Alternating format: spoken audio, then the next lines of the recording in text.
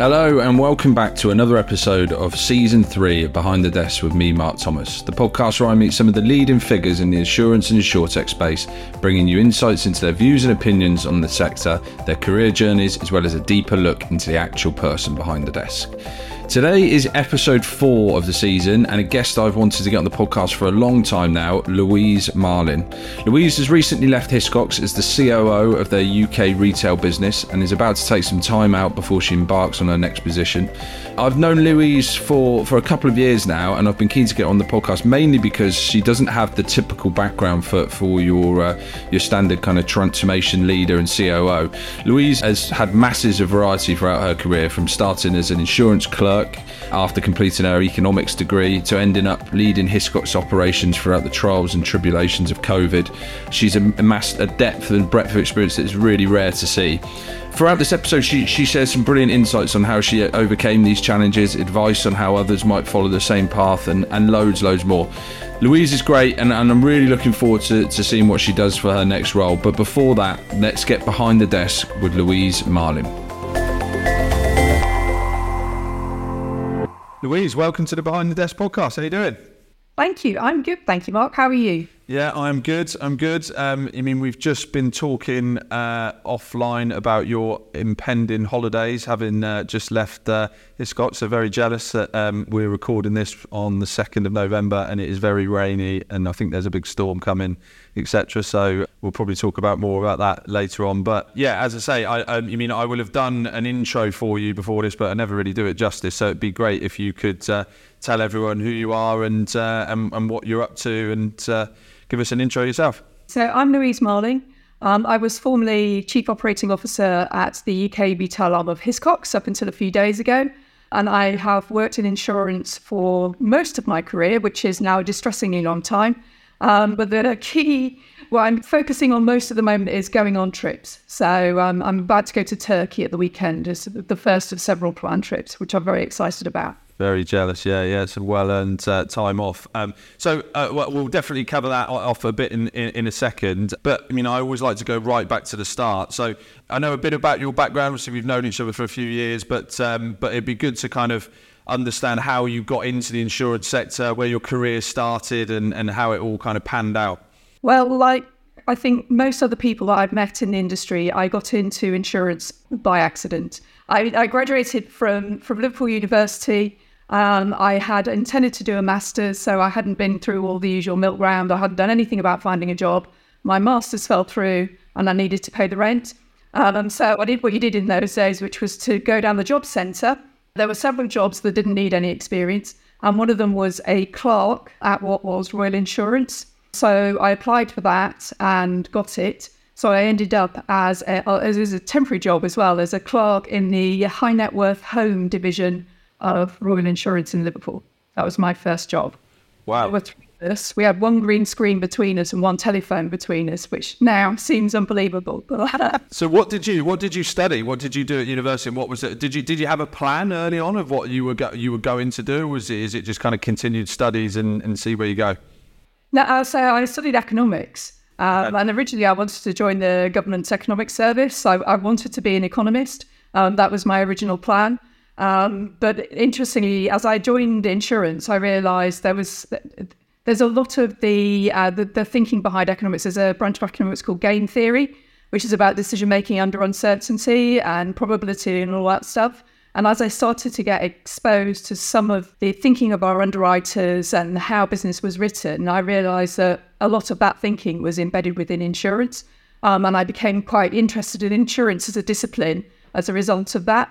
Yeah, amazing. So let's explore that kind of journey. You've gone from an insurance clerk to a COO of a major insurance business. So talk us through kind of the evolution of that, and I'm sure I'll kind of dip in with some kind of questions about how it evolved as you go through it.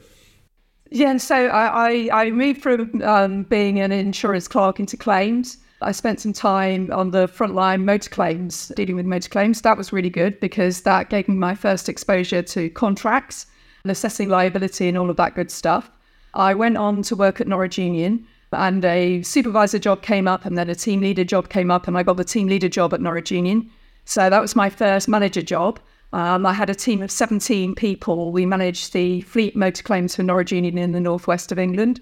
And that was a brilliant job for me because I had quite a lot of authority in terms of the people that worked for me, but I was so far below the radar. You can get away with making all your leadership mistakes as you learn without anybody really noticing. It was a brilliant experience.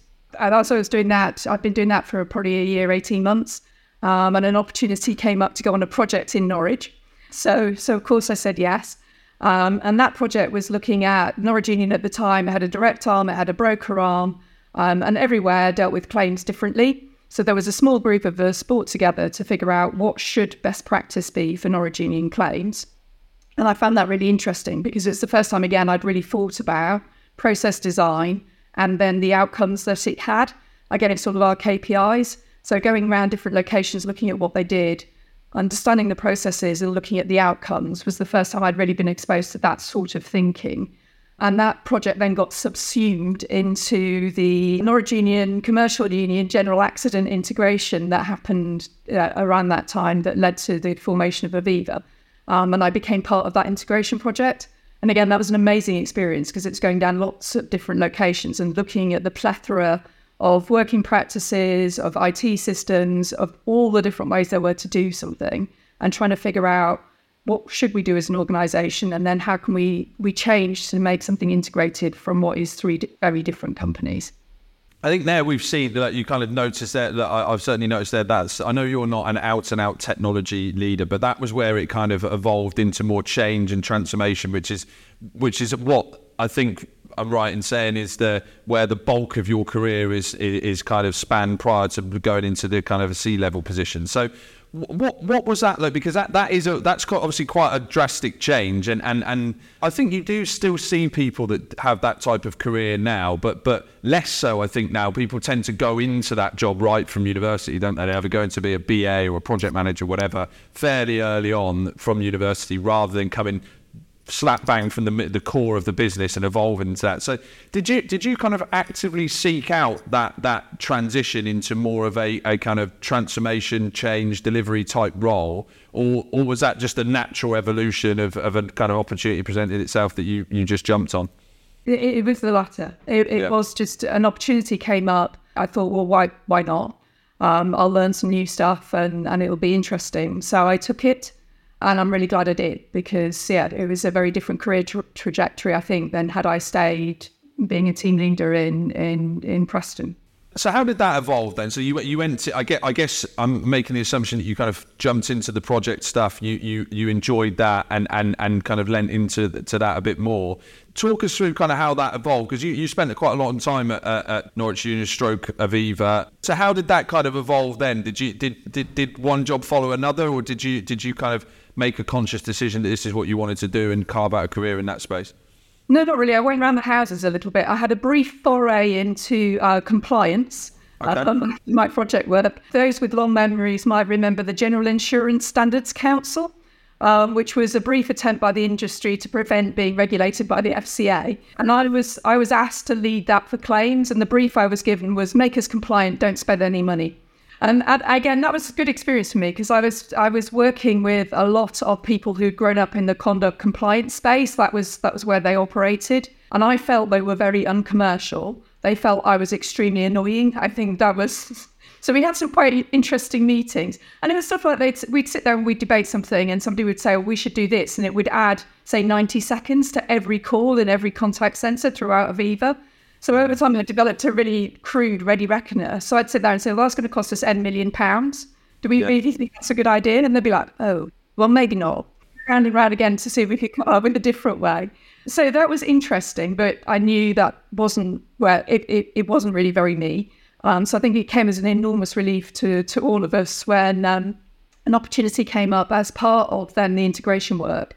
They were looking at the footprint of the organisation. So there were some locations that were slated for closure, and I was asked to go and run Croydon claims, which we knew was going to be closed, but the people there didn't know that. So I was asked to go on secondment for 9 months or so.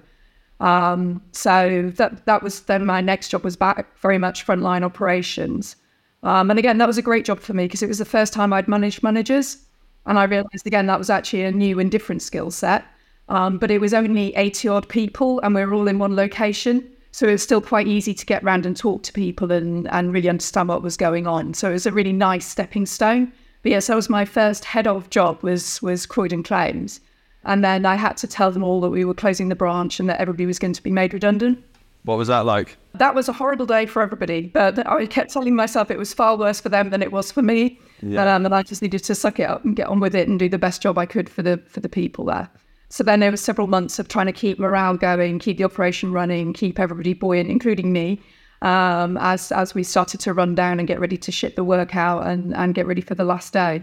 So a lot of my focus then was on helping people get jobs because a lot of people had worked there kind of 25 years, had never worked anywhere else, that kind of real, and they had great skills, really great skills, but that terror of I'll not find another job. So I managed to get hold of the guy who ran that Direct Line at the time, had a massive office in Croydon, just over the road from us. So I managed to get hold of him and said, look, we're putting a lot of really experienced claims people on the market. So a bunch of them went to Direct Line. And then I went down the high street in Croydon, and there was the usual kind of Reed, Adecco, all of those guys. And they came in the office one day a week each. I put a meeting room aside for them so people could go in and interview. So by the time the office was closing, pretty much everybody who wanted one had another job all ready to go to. I was happy with the way that all ended up. Yeah, certainly sounds like it was a decent ending in the end. So with regards to what was the first kind of what you'd class as your first big job? I'm sure they were all big at the time, but what was the first kind of transition into what was a kind of a heavy leadership role? Was that out of Eva? Yes, it was. So I went on to there to Leeds. I ran a contact centre and back office in Leeds. And whilst I was there, again, I had a call from my boss to say the central change team is re-looking at what they do. There was a view that we weren't getting enough value from our change spend, a very familiar story. and they just kicked off a really big programme to look at how that could be improved. And there was a view that it would be useful to have perhaps somebody with a more operational mindset go in and do some work with that group. That was then my next step back into the formal change space, was to look at the practices across the central change team for Aviva and figure out, okay, what's working well and what's working less well, and what do we need to do differently? And in terms then of kind of stakeholder management and really understanding, because I was an outsider from their perspective. I'd done a few projects, but I wasn't a change professional. And there I was suggesting that we change the way we went about doing things. And so that was probably the first time I'd had to go through that kind of, okay, we need to fundamentally change what we do here and take a bunch of people with me. But again, that was a brilliant learning experience from my perspective, just looking at how we did change, having the time and the headspace to step back and look at, we do this, and this is the outcome, and then working with a lot of others to figure out, okay, what could we do differently? What did you? I mean, I'll definitely ask you some more about this later on. But the when you say it's a big learning experience, I guess there's the obvious stuff about around kind of moving into a new role with people who you had to win hearts and minds and all that stuff. But what did you find is the kind of the biggest hurdle and the biggest kind of learning experience of that kind of jump? Because it sounds like it was quite a big jump, not in regards to level of role, but also the kind of type of position and type of people you're working with. Yeah, I think some of the hardest stuff was the different assumptive models. And it's, until you start asking people, you don't know what questions to ask necessarily to get it right, because you're both coming from very different views of the world. And it was things like, it came as an enormous revelation to me. I sat down with one of our project managers, really senior guy, been running projects for a long time, very successful. And he was putting a new policy administration system into our direct business. So I was chatting to him about it. Do you know such a body? How long have you been spending in? Because my assumption was he'd been spending quite a lot of time in the direct business talking to people who would be using the policy administration system. And his assumption was that was a complete waste of time. He was a project manager. His job was to deliver the technology. It wasn't to manage the change and help really understand what the technology needed to do and help manage the stakeholder environment to make sure the technology was adopted.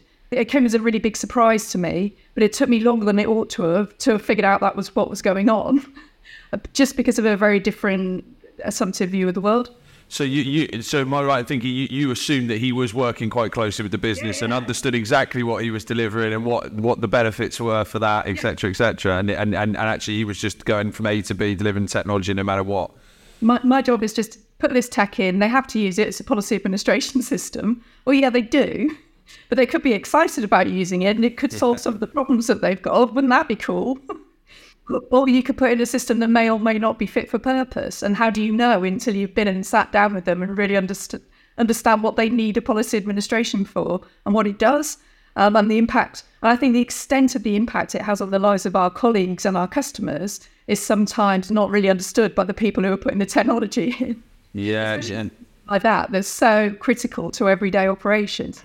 There's so many of those projects fail, don't they? Or fail, maybe not the right word, but certainly don't deliver the benefits or the full suite of benefits that they're expected to. And that's obviously, I assume, a reason why I have not worked there myself. But from an external perspective, it seems quite obvious. But I can imagine it's probably not as commonplace. Maybe more so now. But so that was the first big role. How did that go, and what did that lead to? So that went well. We made a bunch of changes. And then whilst I was still in the central change team, I was then asked, my former colleagues in claims had been looking at a transformation programme. So I was asked to step in and lead that. And that was an excellent chance to put all I'd learned about kind of change practices into practice and put my money where my mouth was. And again, that was the first time then I'd ever run a proper programme and been responsible for something big, unwieldy and amorphous. Looking at how we changed our claims. We looked at our operating model. It was the first time, again, I'd really sat down and thought about, well, what is our operating model and how does it work for us? And I had the opportunity to work with some consultants in terms of then designing a new operating model. I really enjoyed that. Again, looking at our processes. We did some work with IBM at the time, and it was just when the notion of lean process design and those sorts of things were starting to filter into insurance. And again, for me, that was quite game-changing, really thinking about, okay, what is the customer trying to achieve here? And what is the quickest way for that customer to do that, rather than very internally focused, how do we move this widget from here to here? Which was what kind of my view of process design had been before, because that was the way we thought about the world. It was like, okay, this is really different and really, really exciting, because that outside-in view of the world leads you to some really different places. And failure demand and value demand and all of that good stuff started to come out. It was great. Yeah, great. So obviously you spent a long time. I think did you go to the US with Aviva in the end as well? Is that kind of the last role from that memory? Was my last role there. Yeah, and that was kind of happenstance. I got approached to say, would I be willing to go out and meet the team, because Aviva had bought a life and annuity business out there. So I went and met her team, and I went initially to do 6 months consulting for them. And essentially what I discovered was it was an organisation incredibly successful, had grown really, really quickly through M&A. So it was 17 tiny different insurance companies that had been glued together, very sales-led, product-led, sales-led. Nobody had ever really spent much time looking at the operations side of things. So subsequently, there were 17 different back offices, all pretty much running legacy practices. The IT estate was horrendous. So the operation was run by people, again, who'd come from the legacy organisations, and running a group of 200 people is really different than to being in a much larger organisation. And so kind of the integration and the scaling just hadn't happened. So I then spent, the kind of 5 years out in Des Moines, Iowa, working in the US, integrating that organisation and improving the service offering and the morale of the teams. It was great. And I worked really, really closely with a CTO who became a personal friend. We're still in touch, because trying to figure out what to do with the legacy landscape we had was challenging, let's say. Yeah. What was that like then? Because again, I'm always interested in kind of getting into kind of the challenges and the things that you had to get over to get to where you're at now. That kind of, how did you find moving over to the US? And were there a lot of differences in regards to kind of way they do business? Obviously, the mechanics of insurance slightly different, but I mean more from a kind of people perspective. Yeah. So culturally, really, really different. Very paternalist, which surprised me, because again, I didn't necessarily associate that with America, the America of kind of the films particularly. but a really paternalist organisation, very, very conservative. And being the Midwest, very much rooted in the church and in family values. And I found that quite difficult to kind of grapple with. The cultural dissonance sometimes was bigger than I expected, certainly. And that was part of the challenge of, again, learning how to make change happen there, is being accepted by that culture enough, because I never believe you can change culture from the outside. You have to be part of the inside to drive the change you needed. So becoming enough of part of the furniture that I could get the cultural change through that I wanted, and get people kind of challenging the status quo, thinking about what's the right thing for this customer, and feeling happy to put their hand up and say, hey, I think we should maybe do this differently. And I've got some ideas, rather than waiting for their manager to tell them what to do. But we got there. I bought a teapot for the first time in my life. I'm not a tea drinker. I can't stand the stuff. So when I did like focus groups at the front line, I'd make proper tea, because they were really interested in tea, and I'd ship in kind of chocolate hobnobs. Yeah, it's great. These poor people sat there with this tea, and I was like, by the way, I don't like it. So if you want to take tea, feel free. Yeah. That's brilliant. I'd love to have seen that. But I know what you mean. I think there's an interesting point there, because getting people talking and just finding some common ground or interest, like breaking the kind of barrier of making people comfortable and stuff like that, I think there's something big in that. And it's definitely a common theme, actually, for advice given to people throughout this podcast is certainly along those lines.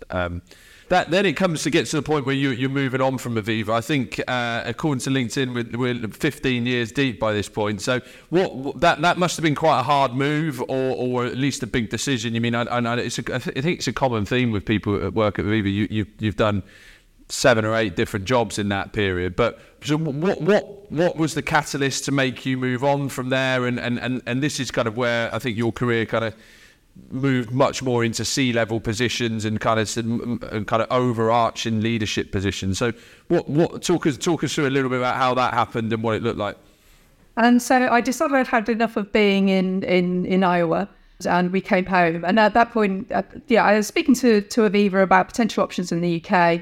There was nothing that really grabbed me, so kind of had a very amicable parting of the ways. And I went off and did some traveling for a little while, decided to indulge my inner millennial. It was great. And then I had a very brief foray into setting up a web business, and discovered, like many before me, that A, it's really, really difficult to make money out of free content. And B, as an extrovert thinker, sitting by myself at home all day wasn't conducive to a great workplace for me. So yes, I ended up, I was starting to look for a new role, and I wound up at a company called William Russell, a privately held international health insurer, and the customer base in the Middle East and the Far East. And the founders still run it. They'd had it 20 years, built an incredibly successful business, but they wanted to grow it. And so it was working with them to figure out how and where and all the rest of it. They'd originally built the business on the basis of corporate relocation. So people going to, say, Hong Kong on a corporate relocation and having their healthcare paid for by their employer. That market was starting to shrink, partly because there was less of that sort of activity, and partly because kind of corporate relocation purse strings were being a bit tightened. And this was kind of a really, really good quality health insurance, so it's expensive. However, there was a new market growing in terms of high net worth local nationals in a lot of these countries who were happy to be treated locally for really minor illnesses, but they wanted cover so that if they got seriously ill, they could go elsewhere for treatment. The really fun thing about that was we needed to be onshore with a regulated product in order to sell to those people. So it was figuring out how to go about doing that and finding the right partners to go onshore with, and then having a regulated product there and all the processes and everything else that needed to sit around there. So that's what I spent a lot of my time doing at William Russell. And again, it was an amazing opportunity because it was a small company. I had teams all over the place reporting just straight to me. So a team in Dubai, a team in Hong Kong, for example. I traveled a lot to make these particular arrangements work properly or set them up.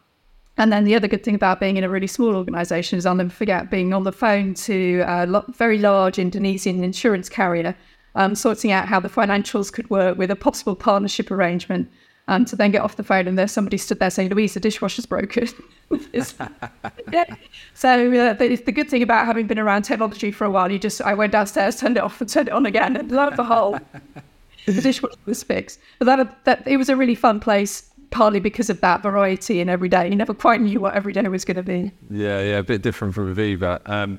So I know you did that for a few years. So and then that kind of brings us to the Hiscox role, which obviously you've been doing more recently. So how did that happen? What was the kind of transition like from moving back to a bigger organisation? How did that come about? So I left William Russell, again, had a great time there. The owners had decided that kind of the growth period needed to come to an end for a little while and consolidate what they'd got. I'd built a really great team, so I decided I wanted to go off and do something else. I'd been introduced to Hiscox, met the CEO there and the CEO there, and was initially brought in on an interim contract to look at IT and change. Again, very familiar story. Insufficient value being got out of the change spend and issues with IT while I went through the recruitment process for the COO job. And with amazing timing, I joined in December 2019. And so all the plans I had in place got completely derailed because the thing I then ended up doing was getting the thick end of 1,000 people working from home successfully. And like every other organisation that went through it, it's astounding what you can do when you really, really have to. Yeah. So was that your role? Was that your role in the kind of interim change role, or did you transition to the COO role before that? It was. I was formerly still interim change director, but it was one of those. This plainly is the most important thing that can happen. Yeah. And I've probably got the most relevant skill set to lead it. So it was a very easy decision to just crack on with it. But one of the things I love about Hiscox is I didn't know my way around the organisation at all at the time. Still, I was very much learning. We were all working from our kitchen tables. So I was there literally on structure charts, trying to find the right people to talk to, ringing up strangers and saying, "Hi, I'm Louise, and I think you might be able to help me with this problem." And not one person ever told me to kind of go away, even politely. Even when it wasn't them, they would then work with me to try and figure out, well, who is the right person. I think that's a great part of the Hiscox culture. There's a real care and a real desire to do things right. Yeah. You mean, as I know, we've obviously worked together before. I've certainly found that with the business. So talk. I mean, obviously, look, I think there's some well documented challenges that Hiscox had over the last few years. So, and you would have been in it very much in the midst of a lot of that. So talk us through about what that's been like over the last few years or so. What the big ticket things you've been doing, and kind of where that's kind of led you to in more recently. So yes, we had some excitement during COVID. As we came out of the back of that, I think that the real key area for me has been on improving the broker and the customer experience. And again, the insurance price, it's no secret, Hiscox has had some service issues for a number of years. So it's been trying to diagnose, well, what's been at the root cause of those and what do we need to do differently in order to properly resolve them. So there's been an enormous amount of work been going on for the last several years, looking at our processes, building a continuous improvement culture, again, based on kind of lean and systems thinking, looking at what can we digitize, so setting up a digital trading function, creating a proper strategy and delivering against that strategy, particularly in the broker space, giving our brokers some of the tools they want to trade with us electronically, looking at process automation.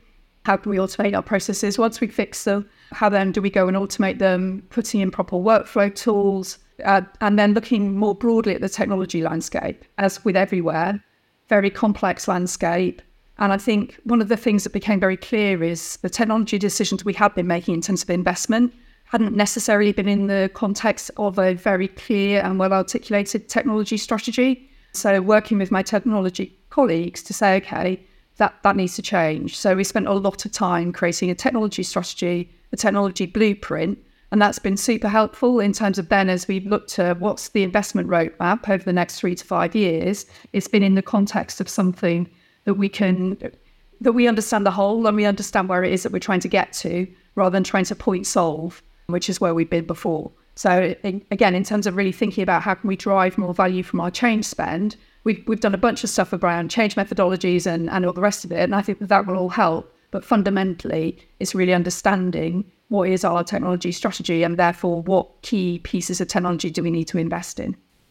Well, I'm always interested because obviously for most of the people I interview on this podcast, although I interviewed with plenty of change people as well, so kind of exclusively CTOs, for example. You obviously, even through talking through that kind of career journey, as it evolved, technology kind of became more and more a key component of what you were doing, and I know it's obviously a key component of what you've been doing most recently. So how have you found that? Because obviously you don't come from a technology background per se, but having worked quite closely with technology people, you mean, where would you kind of position yourself now on that kind of that barometer of kind of tech person, non-tech person, and how have you kind of found that leading those types of people in big projects around that kind of space without being a techie yourself? I know enough. So various things. For some people say I know enough to be dangerous. I think I'm an informed consumer. I know enough about the landscape.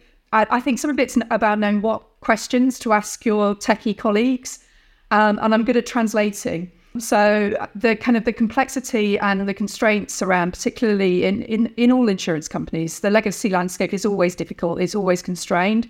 And having been working around that for a really long time and understanding then the outcomes that has from an operational perspective, I think that helps in terms of then really understanding some of the technology constraints and being able to help my technology colleagues particularly articulate those in a way that then can be better understood by the rest of the business. And I think sometimes things like tech debt and all the rest of it are underappreciated and underinvested in, partly because the people who really understand it are not necessarily that great at explaining to the rest of the exec why it is and what they'll get out of it if we actually spend the money on it. Because sometimes it's really dull, isn't it? We need to spend some money on this. And everybody says, yeah, let's do it next year because there's this really cool, funky thing I want over here that I can see all the benefits for. But what we don't get is that unless we address this problem now, in 3 years' time, it's really going to bite us on the backside. And again, I see my role a lot as working with my much more technologically able colleagues to really start to pick into that and understand that. So again, we can come with a properly worked through strategy that's couched in language that everybody can understand. Because I think actually that's really interesting. So I think there's the overarching thing that I take from your career is variety. Like there's a real variety, and with that naturally will become a fairly deep knowledge in various areas, whether it be claims or risk and compliance and insurance in general as the business work. Do you think in the roles that you've played, because I think there is definitely a kind of a growing theme that then people need to understand technology more so, and I could understand where that comes from.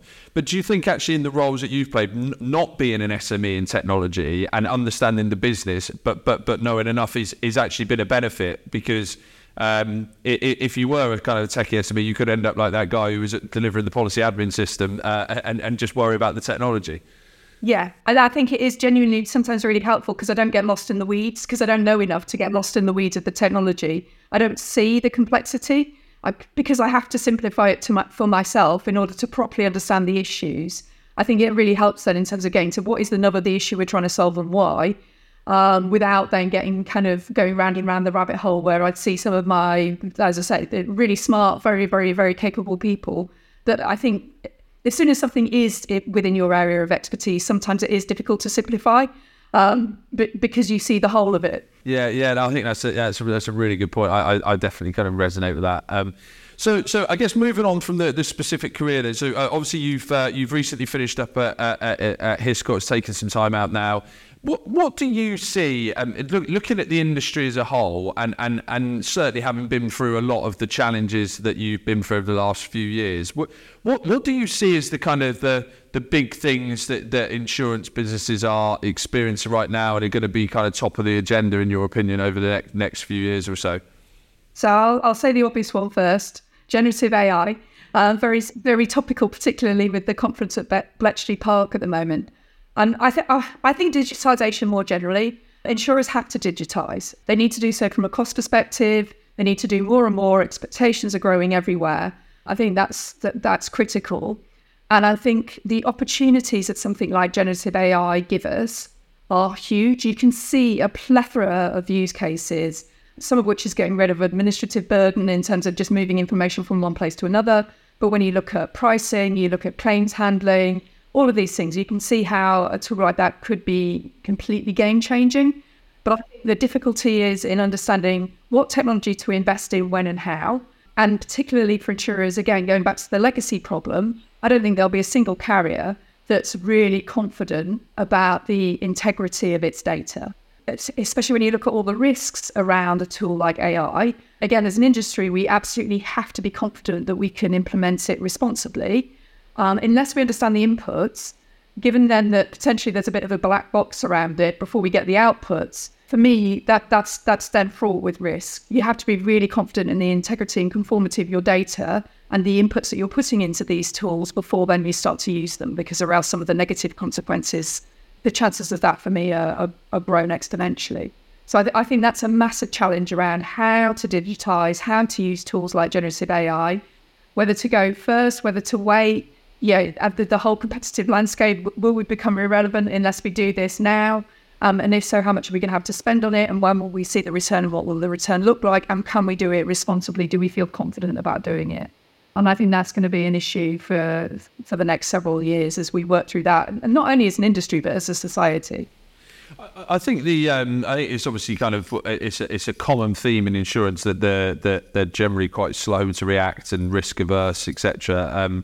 To especially for technology and modernisation on the whole. Where do you think the industry, having been in a carrier for the last few years and most of your career, where do you think the industry is at from a mindset perspective at the moment in regards to kind of getting their head wrapped around the fact that the kind of pace of modernisation is just ever increasing, and unless the pace of kind of willingness to go with that increases, that you're by definition getting left further behind.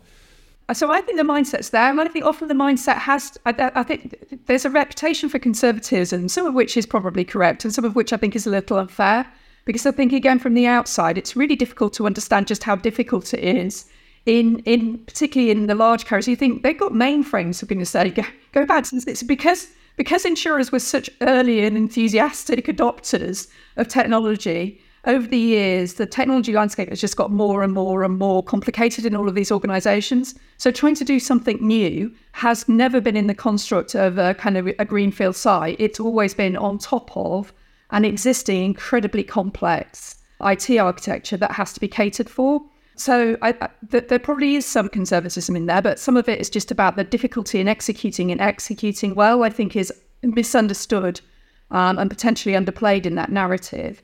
And certainly when I speak to people across the industry now, I sometimes speak to other COOs, we are all crystal clear we have to digitise, kind of externally give our consumers, our broker partners, greater tools. That's what they want. And internally we need to automate our processes. And we can see the benefits of various bits of new technology and something like AI.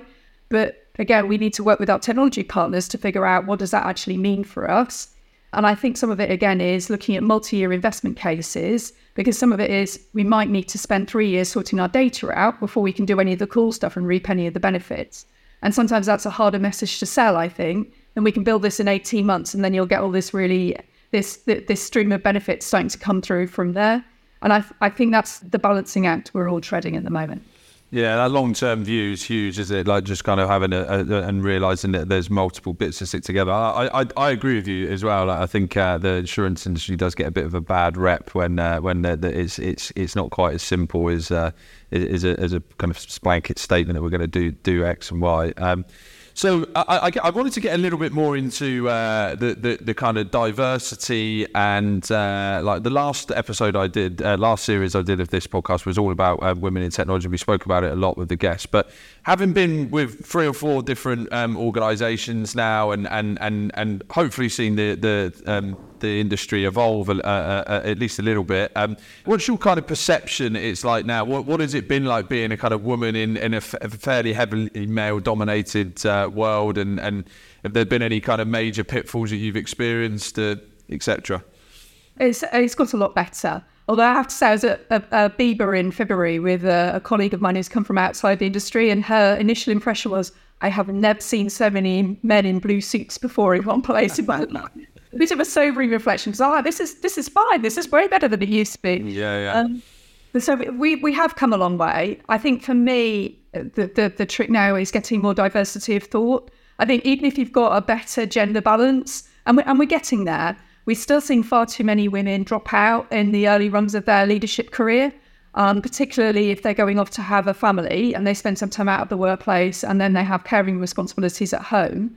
And I think some of it is about, I've been talking to some of my colleagues about how can we make sure, even if it's something as simple as a networking event, rather than necessarily having it at 6:30, if they need to be back to do the nursery run, maybe we could do something at lunchtime. So I think some of it is just being a bit more mindful of that. For me, I think there is a lack of diversity of experience and diversity of thought. Again, when I sit down with some of my colleagues, even if there happens to be a reasonable blend of gender, ethnicity, all of these good things around the table, whilst they sometimes bring difference of experience, often when you look at our career trajectories, they've been quite similar. And I think the industry does need to make itself more attractive to young people. Again, the number of people I've spoken to who got into insurance by accident is we want young people to come and join us. We want more diversity of experience. We need more diversity of thought. And given that we need to digitise, we should really be having digital natives really help us lead that journey. And again, I think this is moving away perhaps from the more hierarchical, very traditional insurance company, conservative hierarchical structures into more team-based working, kind of autonomous teams with decision-making ability and flatter structures. So people feel that they're contributing more and they can see the outputs of what they're doing. And I think that, for me, is a journey that the industry probably needs to go on. Similar question to what I asked about the AI stuff. Again, from a mindset perspective, because I wholeheartedly agree with everything you said. Seeing it from the other side of the fence, I think insurance has, and I talk about it quite a lot in these podcasts, that has a real issue with getting their head around the fact that they don't necessarily need someone with bags of insurance experience to do jobs that are broadly the same in any industry, and equally are often trying to change the way you do things, to do stuff differently. It makes sense maybe hire someone from a different background, but do you think they're certainly in the kind of leadership roles that you've had, do you think there is an understanding of that and a willingness to want to do it? Because I think the balance of that is always, we need to get stuff done kind of here and now, and therefore it's always a burning problem. So therefore you need someone who can hit the ground running, and that often is someone who's probably been doing the job before. So it's a tough one, isn't it? Yeah, I agree. And I think that is exactly the tension. I think there is an understanding, and I think there is a desire to have teams that better reflect our customer bases, and an understanding that we don't necessarily need somebody with 20 years industry experience to come in and do this. But you're right, there's always a burning imperative so that it feels safe to go and hire somebody who knows all the lingo. You know that onboarding them is going to be a lot easier and a lot faster. And again, I think it's making sure we think about potentially different things at different layers in the organisation as well. So we get more people coming in at different layers who come from different backgrounds and who can bring new thinking in, and then getting them to stay. And again, I think the way the media sometimes portray the industry as venal and hiding behind the small print and they don't want to pay claims, I think does us a massive disservice. And that doesn't help when you're going out trying to recruit kind of young people particularly. And I think we need to do more as an industry about explaining our role in society, that, a lot of stuff we take for granted wouldn't exist. You wouldn't be able to get on an aeroplane without insurance. And then the societal good that we do as a risk transfer mechanism, I think that's something we really need to look at as part of our kind of overall ESG thinking. Yeah, I think that you mean, I actually wrote a post a couple of days ago actually about that. Certainly something I spoke about with Graham, who's on the podcast, Graham Howard, who's on the podcast recently. I think that the perception of insurance is massively unfair. You mean, I'm sure there's some validity in why that's gone that way, and normally it's that kind of 1% of bad rep that gets pumped out in the news that sells papers, but the good it does for the world in 99% of cases is kind of unparalleled, really. I mean, in the time of need, whether it be a car accident or medical emergency or whatever. You mean, I'm certainly not expecting you to solve this problem, Louise, but what do you think? Why do you think that is? Do you think is it just that it's kind of the sector don't really deal with those kind of negative things particularly well? I mean, it's hard to tell from an external perspective. It'd be good to understand what the feeling is from in the industry. I think your point about what sells newspapers is a good one. So if you look in the financial thing, Moneybox on Radio 4, all the papers, some kind of terrible story where a customer has not been well dealt with is a great deal more compelling than a lot of people had the recent storm that we have going on right now outside. All the insurers I've ever worked for will want desperately to help all those customers as quickly as possible and to give them a good experience. That's what they will want to do. And sometimes that doesn't happen just because things do go wrong. But there are very few who deliberately go about trying not to do the right thing for their customers. That really is a tiny, tiny number. But insurer pays out happy customers. It's not really a story. And for whatever reason, we've been not as perhaps good as we could have been as an industry at telling some of those stories. But they don't get in the newspapers. They don't get on social media. And I think changing that narrative has proved very challenging.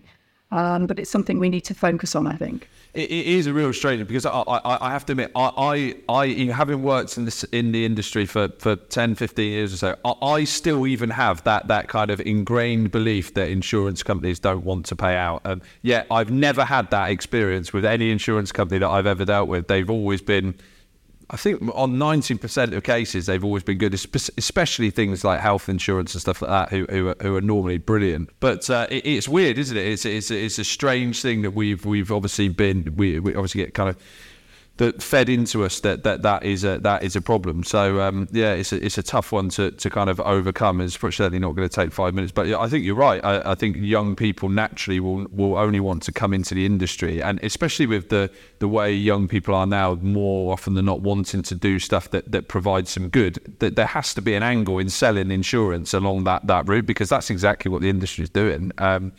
So I guess we're coming kind of close to the end now, but I always like to get, and there's definitely been some you've all been given already, but from an advice perspective, lots of the people that listen to the podcast are kind of budding COOs, or may even be starting out in that kind of the early phases of what you did. What are the kind of 2 or 3 killer bits of advice you would give, or even stuff that you'd like to pass on that you were given? I think one piece of advice for certainly people coming new into the industry now is develop some skills that cannot be replaced by AI. So I genuinely think, and leadership skills and people skills, I think are really important. I can't see a universe in which being able to deal well with people becomes obsolete. I think the other thing is, if you get offered an opportunity, even if you're not 100% sure you can do it, take it. And particularly to young women who may be listening to this, the number of young women, there may be 10 things on a job description. They might nail 9 and be brilliant at them, but there's one that maybe they're less strong on. And it's like, you know what, that's okay, that's enough. Just have the courage of your convictions and go and do it. And I think a piece of advice I was given, the best piece of advice I was given is you always regret what you don't do rather than what you do. And I think certainly for me, that's been massively true. So I would advise anybody the same is take advantage of opportunities when they come up, even if the timing's not potentially perfect or this, it's go with it. And that variety thing, I think you mentioned as well. Like, would you advise? Like, because you may not necessarily identify, but to me, it seems like on this podcast that the people, the vast majority of people have done a whole load of variety. Like they've tried different things, and that's to get into that kind of ultimate C-level role that not everybody wants, but a lot of people aspire to get to. Being an absolute expert in one thing might not necessarily be beneficial. It seems to me that like I said before, the overarching thing about your career is that you've even though you've been in only a few companies, the amount of different roles that you've played in those businesses, and therefore people you've got to know, relationships you've built, etc., seem to be huge, and that seems to be a common theme. No, absolutely. Sideways moves. Again, I think sometimes people are a bit reluctant to look at sideways moves. But for me, they've been brilliant because every time I've moved, there's so much learning opportunity. And I think that's the thing. Particularly in larger organisations where it is quite easy to move around sideways. Those opportunities do come up, and I would certainly advise people to take them. Great. Right, so we'll move on to the final part of the podcast. As always, I've got some kind of standard questions that I always ask, and then some quick fire rounds to find out a little bit more about you personally. The first one is, what is it you love about the insurance space? It's really interesting. I can never understand why people think insurance is boring. I think the combination of people and technology, how we bring them together to solve customer problems, is fascinating. So that's what I love about the industry. Amazing. I know the answer to this one already, but what is the best thing about being behind your desk right now, which I know actually isn't, you're not actually behind the desk right now, so but what's the best thing about being you right now, Louise? So yeah, I'm behind the desk in my home office, and on our different screen I've got a bunch of stuff about what we're doing in Istanbul next week. What's top of the list? The usual things, Topeki Palace and mosques, museums, that sort of thing. So it's good. Amazing. Right, so then I've got some quick fire questions that's just for a bit of fun. The first one is, what is the one piece of technology you couldn't live without? I suspect all your guests have said this, my phone. It's definitely a favourite. It is seeming inconceivable that they're not. We haven't had them for that long. Yeah. The idea of going without it now makes me feel a bit jittery. Would you, and you mean, obviously you're in, you've just come out of kind of a few years of probably a fairly hectic lifestyle, and now you're going to have a couple of months off. What's that been like? Like, the phone's probably not ringing anywhere near as much as it was, certainly from a work perspective, as it was kind of this time last week. So what's that been like? Or have you not kind of got used to it yet? Well, I haven't quite got used to it yet. I'm still finding myself frantically checking to make sure I haven't missed anything with it. I'm sure I'll get to grips with it quite quickly. Yeah, great. The second one is, which brand or company do you really admire and why? I'm going to go with Toyota. Because of the Toyota way, for me, they kind of epitomise operational excellence. And certainly if I were to ever go off on some sort of exciting expedition by land, I'd want to do it in a Toyota Land Cruiser, because I would believe it wouldn't break down. Yeah, amazing. Good. Favourite business-related book? Freedom from Command and Control by John Seddon. Yeah, work on the system, not on the people. The people aren't the problem. If you give them the right direction and the right tools, they will deliver the right thing, but make the system work for them, not the other way around. And it really made me rethink, again, how I thought about some of the problems I have. And I go back to it regularly. If I'm ever stuck in a circle, I'll dip in, and sometimes it helps and sometimes it doesn't. Cool, amazing. That's definitely, I'm building up a really good list of books to read from doing this podcast. So next one is favourite film or TV series? And I'm not a massive film goer, but my favourite TV programme is The Simpsons. I've watched it for years. Really? Escapism, it's brilliant. It always makes me laugh. Amazing. Yeah. Very comforting. I haven't watched The Simpsons for so long. I used to watch it loads when I was younger. The next one, if you weren't a tech leader, what would you have been? I would like to have been a journalist. I really like understanding the why of stuff, which is partly what drew me to my original economics degree, and probably is what kept me in insurance, because there's always lots of whys to answer.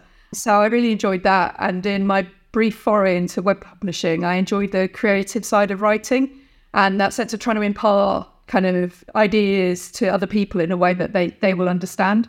So that's probably where I'd have liked to have ended up. Amazing. That's always my favourite question. I ask people that one. The last one is, who is your number one role model or person you admire? Oh, I think the person I admire most, and has been for a while, is Gina Miller. And people are probably most familiar with her for the legal challenges she made to Brexit and then to the government for proroguing Parliament. Right. And what I admire about her is she's a woman, obviously, of great principle and integrity. And she's been willing to stand behind her conviction. I mean, she's had death threats. She's had so much abuse.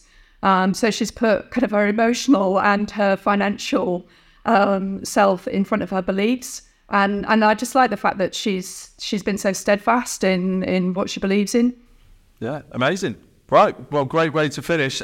Look, first of all, thank you so much for your time. I know you are going off on holiday soon, so look, off the back of this, I'm sure there'll be some people that want to reach out. You are available for potentially a new role in the new year, so I'm sure it won't be long till you find one. But if people want to reach out, are you happy for people to come get in touch with LinkedIn and stuff like that?